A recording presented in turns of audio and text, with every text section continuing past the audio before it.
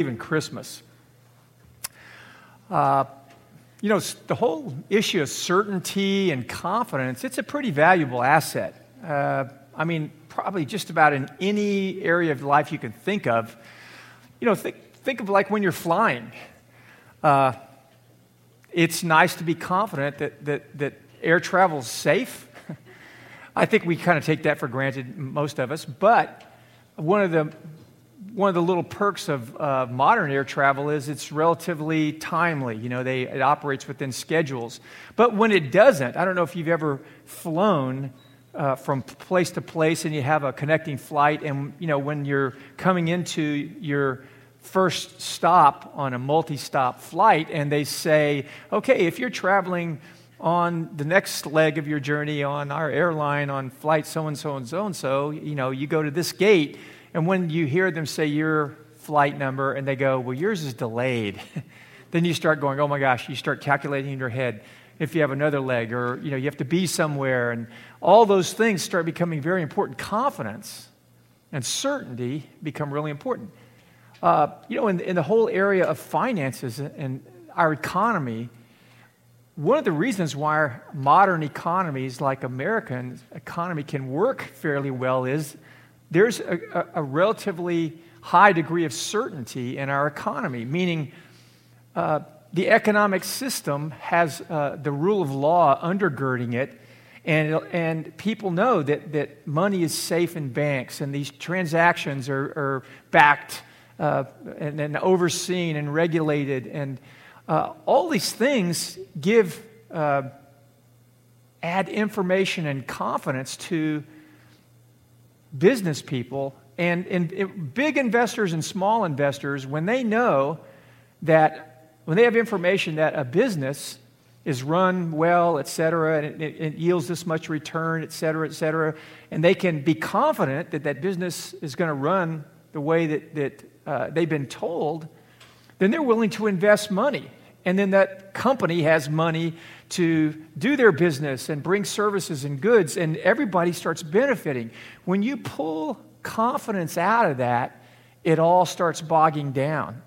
And you see in emerging economies all over the world, one of the struggles that people have in participating in those economies, inside the economy, or from us maybe who have some money that want to invest there, is we're not sure if it's all going to work right. And, when you worked hard for your money, you don't want to risk it unnecessarily. And so confidence is a pretty big thing, and it's big in our faith, too. And around Christmas every year, there are TV shows, and there's articles, and there's books released around Christmas and Easter that challenge the whole basis of what Christians believe and say, listen, you guys are been totally mistaken about what the Gospels teach about Jesus, because, then they go on to explain their view and how different it is from what we have been taught our whole lives if, we've been around Christianity our whole lives. Well, I want to talk about that today, because when you hear that, depending on where you're at sort of in your faith journey, that challenges you, because you go, you mean this stuff in this book might not be as it's been portrayed? This is like, some or much or all of it's made up? How can I base my life on something that might just be totally fiction? That's a big deal. Maybe some of you have experienced that. Maybe you're already a follower of Jesus, and you watch the History Channel, and someone comes up and says there's this new gospel that is different than what, and it says different things than Matthew, Mark, Luke, and John did, and it challenges maybe you at the core of your faith, and you're not necessarily equipped to address that and respond to that. You look at that and go, I don't know what am I supposed to think?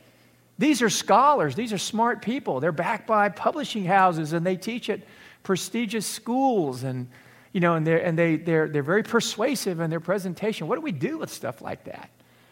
Well, this isn't a new problem, and it isn't a problem we're supposed to hide from either. Some people, if your faith can't get challenged, it's not much of a faith, right? Because our faith is supposed to answer the biggest questions that people can ask. And it's supposed to give us something to deal with the biggest challenges life offers. And whatever's from God, you would think would be able to withstand scrutiny and would be able to provide answers and provide resources for living life. And so some Christians don't want to wrestle with these kinds of issues because they think, I'm afraid of the answer, honestly. I've heard people say that to me before. And I go, gosh, you don't have to do that. You can look at the gospel and the gospels and ask these hard questions and come up with answers that will satisfy you. And so in the New Testament, shouldn't be to anyone's surprise, people in those times in the first century wrestled with the same questions we wrestle with today. And what I want to do is, if we're going to celebrate Christmas, I want to tell you why you should believe in Christmas. And we're not going to look specifically at the Christmas narratives, but just the whole idea of the gospel of Jesus. And I want to give you something I think you could take away today, that you can hear these challenges, and it's real simple, and I think that it can be something that you can sort of hang your hat on. So in Luke chapter 1, the beginning of the book of Luke, which is one of the four Gospels, there's four Gospels that really the Bible is built around the person of Jesus, and the person of Jesus and everything we really know about him, the heart of it comes from Matthew, Mark, Luke, and John. They wrote four narratives about the life of Jesus, and each one are subtly different, but they harmonize to tell us who Jesus was. And so I want to read these four verses, and then we're going to pray, and we're going to see what we can get out of these, and can they offer us any certainty or confidence in our faith in who Jesus was and what and his relevance to us today. So let's read these and we'll pray. Luke chapter 1. By the way, if you don't have a Bible with you, in the chair seats underneath you, under you, and in front of you, there's paperback Bibles. Feel free to use one of those. And in fact, since I'm saying that, I help you if you're not that familiar with the Bible. The book of Luke in Luke chapter 1 is page 709. Yeah, 709 in this version of the paperbacks. Okay. Verse 1, Luke writes, "Many have undertaken to draw up an account of the things that have been fulfilled or accomplished among us, just as they were handed down to us by those who, from the first, were eyewitnesses and servants of the word. Therefore, since I myself have carefully investigated everything from the beginning, it seemed good also to me to write an orderly account for you, most excellent Theophilus, so that you may know the certainty of the things you've been taught." There's that word, certainty. So this person, Theophilus, was wrestling with confidence and certainty in what he had heard. Okay, so let's pray for a minute. Let's ask God just to help us to wrestle with that today and maybe hear something from him that'll help us when we face those times. Jesus, thank you for your life and your death and your resurrection. Thank you for leaving your word, this good news. And it's in this record, the Bible, of your life and God's work in history. Speak to us from it today and make yourself real to us. We ask this in your name, Jesus. Amen. So he's writing to Theophilus, and he says, "Most excellent Theophilus," and he's probably an educated, influential person in the first century. And Theophilus, it means friend of God or lover of God. And so most scholars believe it was a real person. They can't link it to a particular person who was well known. But clearly Theophilus, it was possible that he was a patron that financially supported Luke as he worked on this project. Because the kind of study and research and effort that would have gone into writing this and researching it would have been expensive. It would have been time-consuming, and, time's money. And so someone would need to support him. And Luke was a physician. We know in the first century, that was his vocation. But he was also a follower of Jesus, and eventually he became a sort of an itinerant preacher and worked with the Apostle Paul, who was a real famous first century Christian leader. And so Theophilus might have been a Christian, might not have been. And Luke could have been writing this so that Theophilus would have a record for himself of who Jesus was. Or he could have been a Christian who was just, struggling with his faith. Because we're not going to break this down in detail, but there's lots of words in here in this first little section of the book of Luke that are really important big words that are repeated throughout the New Testament. But it implies, and it describes that Luke and Theophilus are second-generation followers of Jesus, meaning the first generation of people who were the followers of Jesus were the people that saw Jesus face to face. They heard him. And they may have been children during that time. They may have been elderly. But they were right there. He would come through their town. Or maybe they would hear about him and go to places where they heard Jesus was going to be speaking. But they were eyewitnesses, first-person accounts of Jesus. Then there's the second generation, which includes everybody from then on, which is us too. And the struggle is, how much can we depend on other people's stories about Jesus? And so there was a word in here that Luke used. He said, the stuff that's been handed down to us from those first-person people, he used this word traditions. Well, the word that's often translated tradition. And in that day, scholars understand that meant a history that was accepted. It was like a body of truth that was faithfully passed down and valued from generation to generation. So what had already happened was, by the first generation, they could remember the things that they'd heard and seen and the impact Jesus made on them.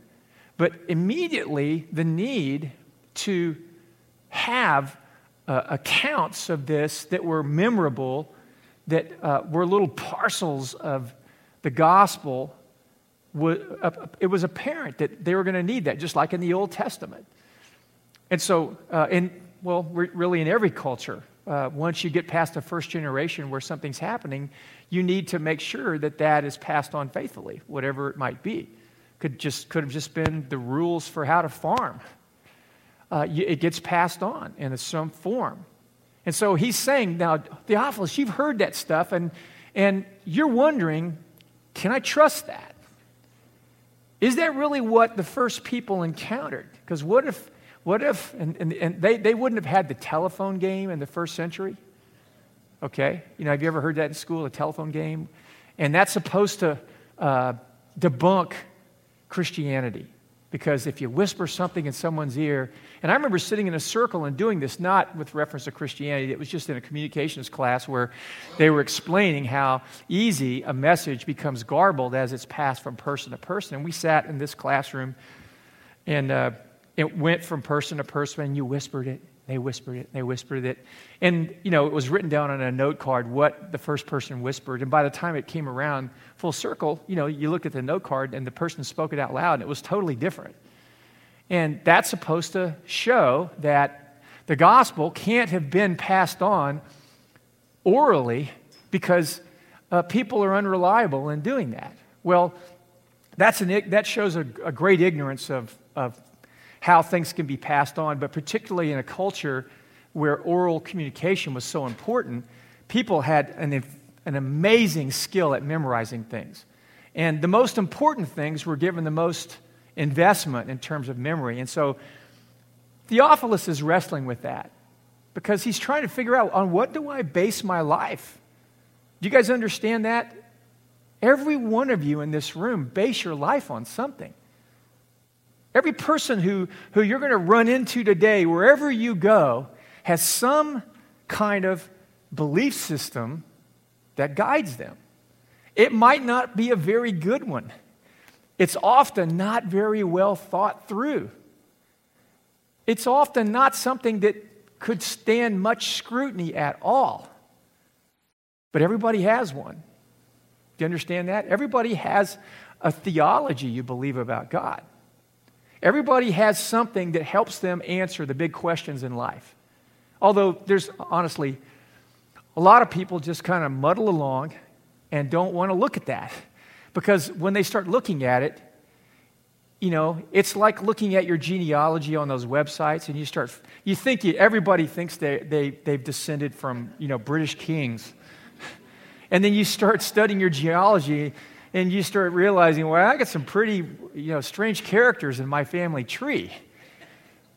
Well, this story of the gospel is really important to think through, because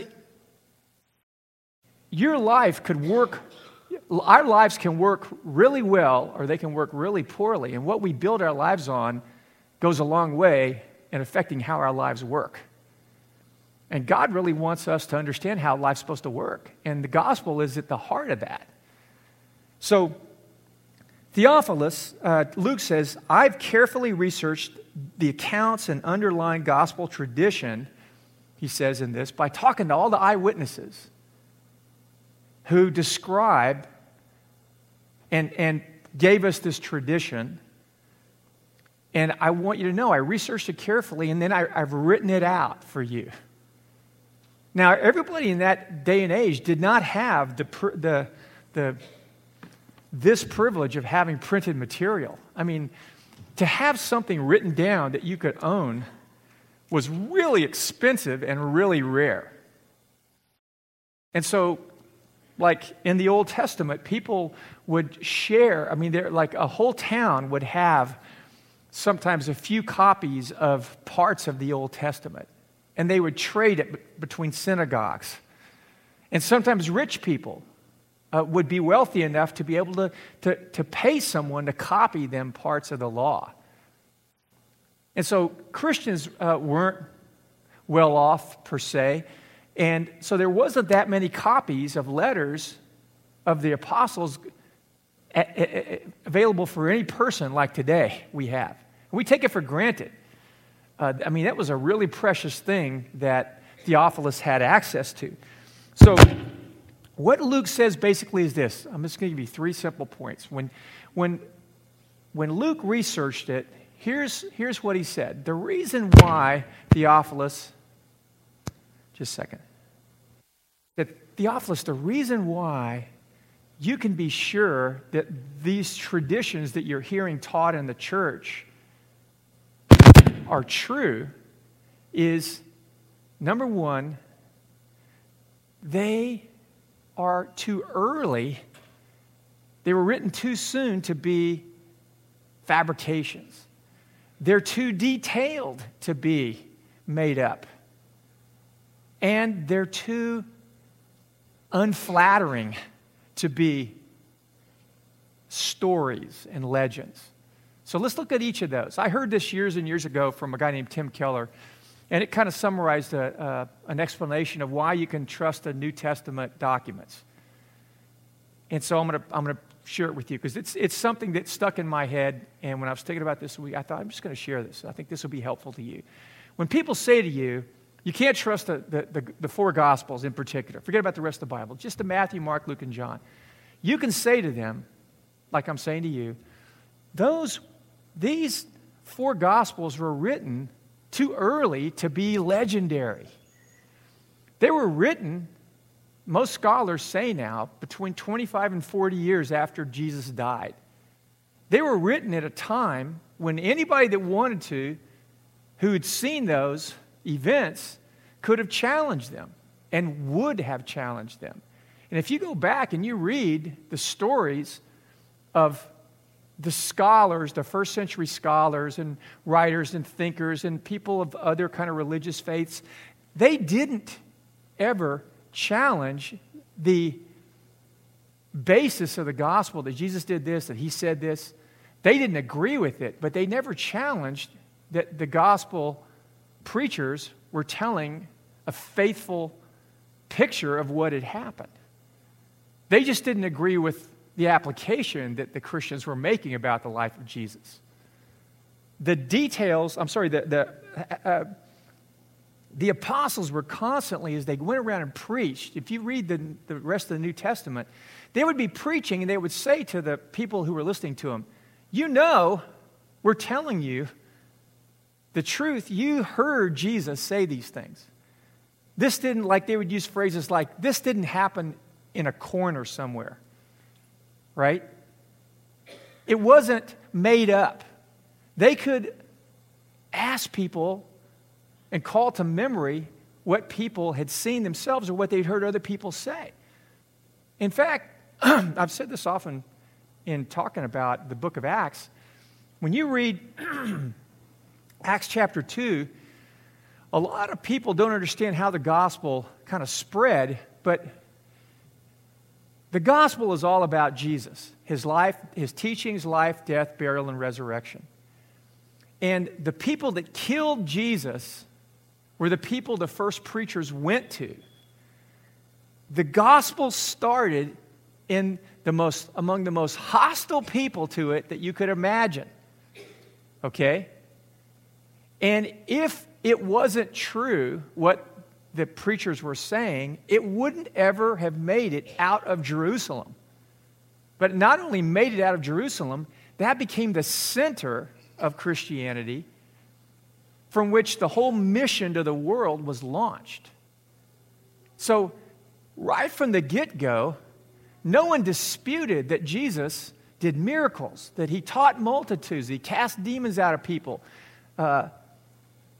People disputed that he was raised from the dead, but when you look at the arguments against his resurrection, you realize there's no way to explain the evidence that the historical documents give us about Jesus except to say he must have been raised from the dead. I don't have resurrection in my framework for reality, but there's no way you can explain what happened and not say that Jesus was raised from the dead. And we won't get into that. That's for an Easter message. But the familiarity that the first audience had with these things, they knew what Luke was talking about, what the apostles were talking about. And so there's a professor at Miami University here in Ohio who's a history professor, and his name's Dr. Ed Yamauchi. And here's what he said. He's a professor of history. And he said, even if we didn't have these New Testament documents, okay, through non-Christian writings alone, we could summarize 6 crucial elements of the gospel that, really are foundational to the message of the gospel. Here's what he said. Like from Josephus, from the Talmud, from Tacitus, from Pliny the Younger, there's a lot of first century authors that wrote about Jesus and about the early Christians and what they believed and what they did. And so he said, we could conclude these 6 crucial facts about the gospel. That Jesus was a first century Jewish teacher.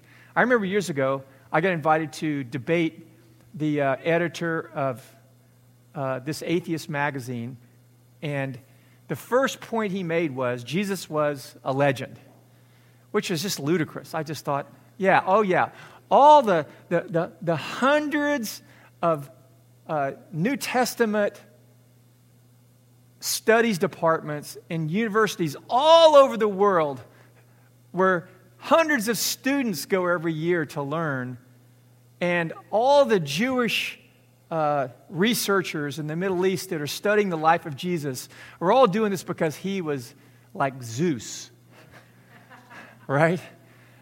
He's just a myth. And I just said, I'm not even going to touch that. But some people would say that. But there's too much evidence, that he did exist. He was a Jewish teacher in the first century. Second, many people, and this is what the non-Christian, hostile to Christianity authors said about what the Christians believed.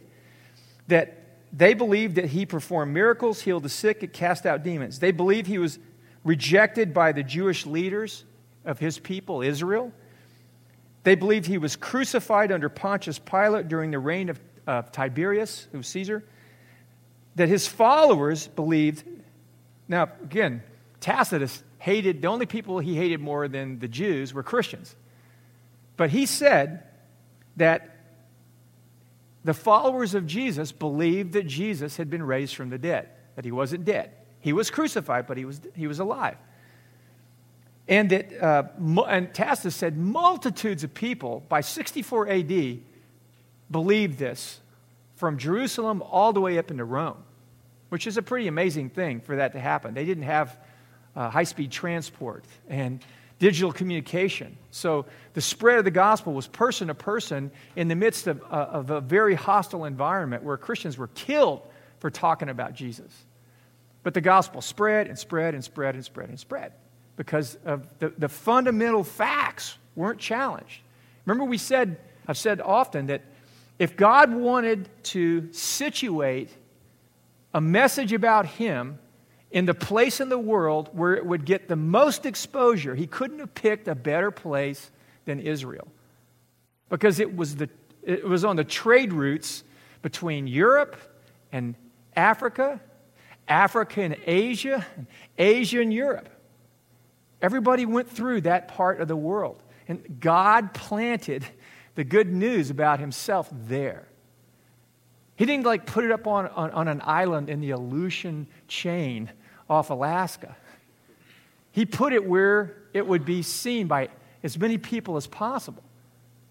And so, last of all, and this is another controversial thing, that before the end of the first century, his followers were worshiping Jesus as God, which is another thing that a lot of modern scholars who put out these books debunking the gospel say there's no way. They didn't believe he was God. That was hundreds of years later. That's not what Pliny the Younger, Tacitus, the Talmud, which is a collection of Jewish writings, and Josephus, who was a Jewish historian, they all said the Christians worshiped Jesus as God, that they met every week, early in the morning, sometimes in secret, to sing songs of hymns, sing hymns to Jesus, whom they regarded to be God. So we don't need the New Testament to know that, but does that sound amazingly like what you guys hear regularly on Sunday? So the Gospels were too early to be made up. Secondly, they were too detailed. You know this phrase, long ago in a galaxy far, far away? Right? Can you see those words scrolling up, and the next lines? The trailer's out, by the way, if you haven't seen it, for the next Star Wars movie. But a lot of these, mythical tales start off long ago in a galaxy far, far away, right? There's no reality to it. The Gospels are rooted in history, in a time and a place and people. When you read the Gospels, you can't help but, especially if you compare it to other ancient mythical stories, you can't help but tell that the Gospels are a completely different kind of literature. They weren't stories about heroes. They weren't in that whole genre. They were totally different. They were very specific about things. And you read the book of Luke, and you can see that these are the details that you would expect in eyewitness accounts. That Jesus, some men brought a paralyzed man to see Jesus, and he was in a home, and it was so crowded they couldn't get in, so they got on the roof, and it says they removed the tiles of the roof and then let him down right in front of Jesus.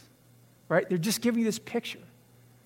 It says that when Jesus did the miracle of feeding the fish and the loaves to thousands, that he was by the Sea of Galilee, and he asked them to sit down on the green grass, which during the fall and the spring, because it doesn't rain much in that area, but in the fall and the spring it rains, and all year long the grass, everything's brown, but during those two times, the grass all around the Sea of Galilee is green. I mean, there's just detail after detail in the Gospels that shows it's not legendary material. It's not myth. They're reporting something that they saw. and that they want you to take seriously because of its power, okay? C.S. Lewis said this, and C.S. Lewis is a very respected Christian apologist, but he was a professor of ancient literature at Oxford and Cambridge in England. He's famous. And here's what he said about the Gospels. He said, I've been reading poems, romances, vision literature, legends, and myths all my life. So I know what they're like. I know none of them are like the Gospels. Sorry. This thing. I'm going to stop again. Of the Gospel texts, there are only two possible views. Either they are reportage, which was his sort of 1940s way of saying they're giving you an account of something real, or else some unknown ancient writer without known predecessors or successors suddenly anticipated the whole technique of modern novelistic, realistic narrative. So he's saying what we're used to when you read a novel like Hawaii or other kinds of novels that are now embedded with, details to help you kind of relive what that world would have been like. That wasn't the way they wrote in the ancient world. Their hero stories and novels weren't detail-oriented. And so he said, and this is the way kind of professors tend to be, he says, the reader who doesn't see this has simply not learned how to read. Right? Did you ever have a professor in college that kind of talked that way? And it's true. And we let these people who throw this spaghetti of, criticism about the Gospels against the wall,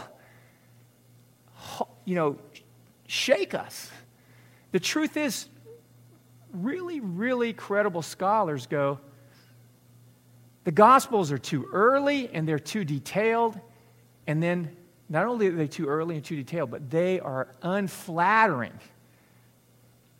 Now, this may not always be something you grasp about the message of the gospel. Let me go through a couple of points. The gospel was highly offensive to its audience. People did not like it from beginning to end. I mean, there are so many parts of the gospel that we kind of take for granted. We have the little creche, the manger scene, right? And all the little things that to us we've warmed up to and are just so meaningful. But let me just start with the basics. The gospel says that God came into the world to save the world through the Jews. Now, I don't know if you knew this or not, but anti-Semitism has been around a long time. People have hated the Jews for millennia. The idea that God wouldn't send the good news through the Romans, through a Roman baby and a Roman family and Roman prophets was offensive. Not just to the Romans, to the Greeks, to whoever. Because, right? Isn't that part of our American culture? Don't we always feel like all the best things come up from America? Certainly, great cooking could never come from someplace like France. Right? I mean, we gave the world pizza. What did they give the world? That's just part of our cultural sort of racist, ethnicist attitude that we all have. Everybody has it. But do you think that when the first Christians were Jews, and when the Jews went around and said, we've got the truth, and we're the only ones that have it, you got to get it from us, do you think that made all those people just warm and go, oh, we've just been waiting for you guys to tell us that too? We don't like you, and we're not going to like your message. But you just go through the gospel and see all the things like the mother of Jesus was pregnant before she got married. That wasn't acceptable then at all. It's more acceptable now, but certainly wasn't then at all, especially in Jewish culture. Do The apostles, you read the stories of the Gospels, the apostles were full of doubt and confusion. They had terrible character. They argue with each other. They talk back to Jesus. Jesus would say something and they'd say, "You're wrong." Right? If they were making up the stories, do you think that they would put that kind of stuff in there? No, they just put it in there for audiences like us today, so we would be convinced by it because we all like people who are authentic. No, that kind of stuff is counterproductive. That kind of stuff undermines the message. The hearers would hear that and go, "You guys are like, you're a mess. What are you telling us how to live? Look at you. Look at the leaders." These were the leaders that Jesus commissioned to go out. None of their stuff was hidden or glossed over, right? The leaders of Jesus' own people rejected him. Here's a big one. The first witnesses of Jesus' resurrection, which was a big deal, were women. They were women. Now, we're not shocked by that today. Women in the first century could not testify in courts. They were not considered reliable. Do you understand that? That was even women believed that about themselves then. It was universally held. Every gospel writer, Matthew, Mark, Luke, and John, says the first people who Jesus appeared to were women. If that wasn't true, why would they put it in there when it would undermine the credibility of their message? I mean, and on top of all that, the last thing, the part of the gospel that was the most unpalatable to people was the crucifixion. I won't belabor this point, but there's nothing more scandalous about Matthew, Mark, Luke, and John, other than the whole story, the point of the whole story was Jesus' death and resurrection. And the Jews didn't like that, and the Gentiles didn't like that. Nobody liked it. Because nobody wanted to be associated with that. The Romans didn't even really like crucifixion. It was just an effective form of capital punishment that suppressed people and did the job. The fact that Jesus was crucified, and that was God's plan, and that's what the gospel said, was a scandal. It didn't make the gospel more attractive unless it was true. Do you see that? If it's not true, why on earth would they put it in there? Because it says something, the reason why, not only did they not like the association, but it says something about us, the audience who hear the gospel. It says, we are so messed up that we're under God's judgment. And if you want to know what the judgment's like, look at Jesus and what he went through. That's the judgment we all deserve. And everybody has enough self-respect to think, I'm not bad like those other people. I know that maybe Jesus had to die like that for other people's misdeeds, but not mine, certainly. The gospel nails everybody and says, your lives are wrecked. We're all alienated from God because of this. And our only hope is in the power of what Jesus did, which was shown when they killed him. He was raised from the dead because death couldn't hold him. The powers of the world, the political powers, which we all have respect for and fear for, people always do, whoever has power rules. Jesus defeated them too. They couldn't stop God and God's plan. That's why it's always been attractive to people who are oppressed. But a lot of the times we don't realize we're oppressed because we're mostly concerned with outward oppression and we're not concerned with the oppression of our own sin. And so the gospel says that Jesus died for both. He wants to end oppression of us by people in power, but he also, more importantly, the only way he can do that is if human hearts are changed. And so the message is not a message of moral uplift. It's a humbling message. It's a message that makes people stop and think and go, can I really be that bad? That the only way I can be reconciled to God is if someone suffers and dies that horrible of a death for me? That's the only hope there is? Yes. That's why it is so offensive to people. So, you may be here today, and maybe you're kind of just a happy hedonist. You know what I mean? Like, I just kind of cruise through life. I haven't sorted all the big questions of life out. I'm just going from paycheck to paycheck, putting some money away, take a vacation here and there. And I don't worry about those big questions. But those big questions are there, and you can hide from them, but you will run into them eventually. You will need to answer those questions. And I want to tell you something. Whether you've thought this through or not, if that's all your life consists of, and you feel free to disagree with me afterwards if you want to talk about this, but your life is meaningless. I don't mean because the job you have is meaningless, but the big question philosophers have to answer is, why is anything here at all? Why is anything here? Why is this here instead of nothing here? Because God made it, and He has a purpose for it. He has a purpose for your life. And you don't get to decide that purpose, you get to discover it. Because the reason why deciding your purpose is not valid is, what if a person says, I can decide what's my purpose, and my purpose is I want to inflict pain on other people. I want to exploit people.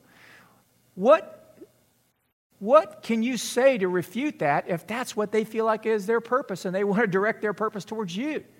You don't have any, except the force of law, you don't have any way to challenge that with your philosophy as a happy hedonist. Because if there's no order to anything, then everything's meaningless. It's very painful. I've had conversations with people, we've talked this through, and at the end of it, I've watched people like just get depressed because they realize the implication of not having a purpose in life is my life is meaningless. You know, really bright people have wrestled with that and found that that's a very heavy thing to consider. And maybe you're someone here you're asking some questions. You realize I need to figure out life better than I have it figured out. And you're starting to look at Jesus, and you're starting to ask questions about, is He really real? Is this all this stuff in the Bible, is it credible? And is it relevant for me? I think what you're finding right now is what we like to say around here is that you're starting to discover that God loves you. He's pursuing you, and He wants a relationship with you. And the key to that relationship is found in Jesus. And the key to you finding purpose in your life is finding reconciliation with God and dealing with this whole thing of doing life on your own terms and what it's cost you and what it's cost people around you and what it costs all of us. That Jesus is the answer to that. So if you want to chat more about that, you want to talk, there's people I get together with every month pretty regularly where they're sorting that out. And they come and go here at the Vineyard, and others of us do the same thing. If you want to starting that journey and start reading the Gospels and asking questions and think, just come up and talk to me afterwards. But last of all, if you're a believer in Jesus, and every Christmas and every Easter, you get hit in the face with these new books and these History Channel specials and the articles and all the stuff that goes out there that you feel like can shake your faith, just realize the Gospels are historically reliable. And many scholars, in fact, most scholars in a position to know this will say the New Testament documents are the most historically reliable documents that human beings have in their possession. We have so many, and they date back so many thousands of years that we are confident that what the New Testament writers talked about really happened. There's thousands of scholars who believe that, people who have given their lives to studying these things in great detail. Now, there are some that don't. That's a more philosophical thing. if your faith is getting hammered by them, you can be sure the Gospels are reliable, and your faith is, you can have confidence in your faith, even if other people don't in their faith, because they haven't looked into it. They don't know that the Gospels are too soon, they're too detailed, and they're too unflattering to have been made up. And you can tell people that. This is not a hard thing to walk people through. But it's an important one because you're going to suffer in your life at different seasons of time. And you've got to be able to know God will be there for me when I'm suffering. And you can look at the testimony of the stories of the people of faith in history that are in the New Testament and the Old Testament and see how it turned out for them. And see that God stuck with them. When they held on to God, they made it through things that they never thought they could have. And they saw God rescue them and pursue them and protect them and be involved in their lives and be with them in their suffering in ways that other people who don't have that kind of foundation don't have. So here at Christmas, and with people who are not believers, it may not sound all that convincing to you to rehearse those little things. Like if they say to you, I don't know if I can buy the Bible. You just tell them what I said. Send them to this link and just say, listen to this. And then talk to them and try to explain to them the story, like we said, the story of Jesus, his life, death, burial, and resurrection, because it doesn't sound that persuasive when you just hear it, because we forget how persuasive it was when we first heard it.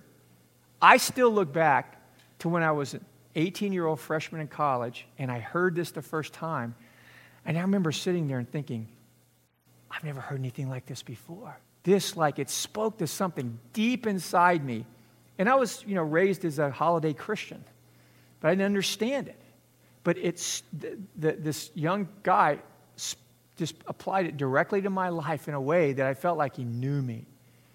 And just telling the story speaks to people that way. He wasn't. He was just preaching the gospel. But when God's pursuing people because he loves them and he wants a relationship with them, the gospel is this powerful thing that if we share it with people, it moves them. And sometimes, they have to hear it a number of times before it kind of sinks in. But you can be confident in your conversations with people that this will speak to them, especially in pertinent moments of their life where they're really, struggling and their world's being shaken. Because that's usually when God comes along and says, your world's shaking, I've got something for you, okay? So let's pray and just close, and we'll send you guys all home. But let's ask God to help us to wrestle with this, to look for opportunities to share it, and apply it to our own lives. Father, thank you for the good news about your son Jesus, and thank you that it is unflattering and it's hard for us to hear, and it makes us uncomfortable. It wounds our pride, but it's the truth, and it's good news. Help us to get past our pride and our that part of us that's just not very attractive. Help us to hold on to the good news about you and let it speak to our hearts and draw us through it, believing it to you. Father, for each person that's here today, whatever point in their journey that they're on, I pray that they would open their hearts up to the next place that you're trying to draw them and take them. And we ask for your presence just surround us and be with us in this whole season, that the joy that we're supposed to experience because of Christmas and the story of your coming into the world and your Son, that would just become so amazing to us and so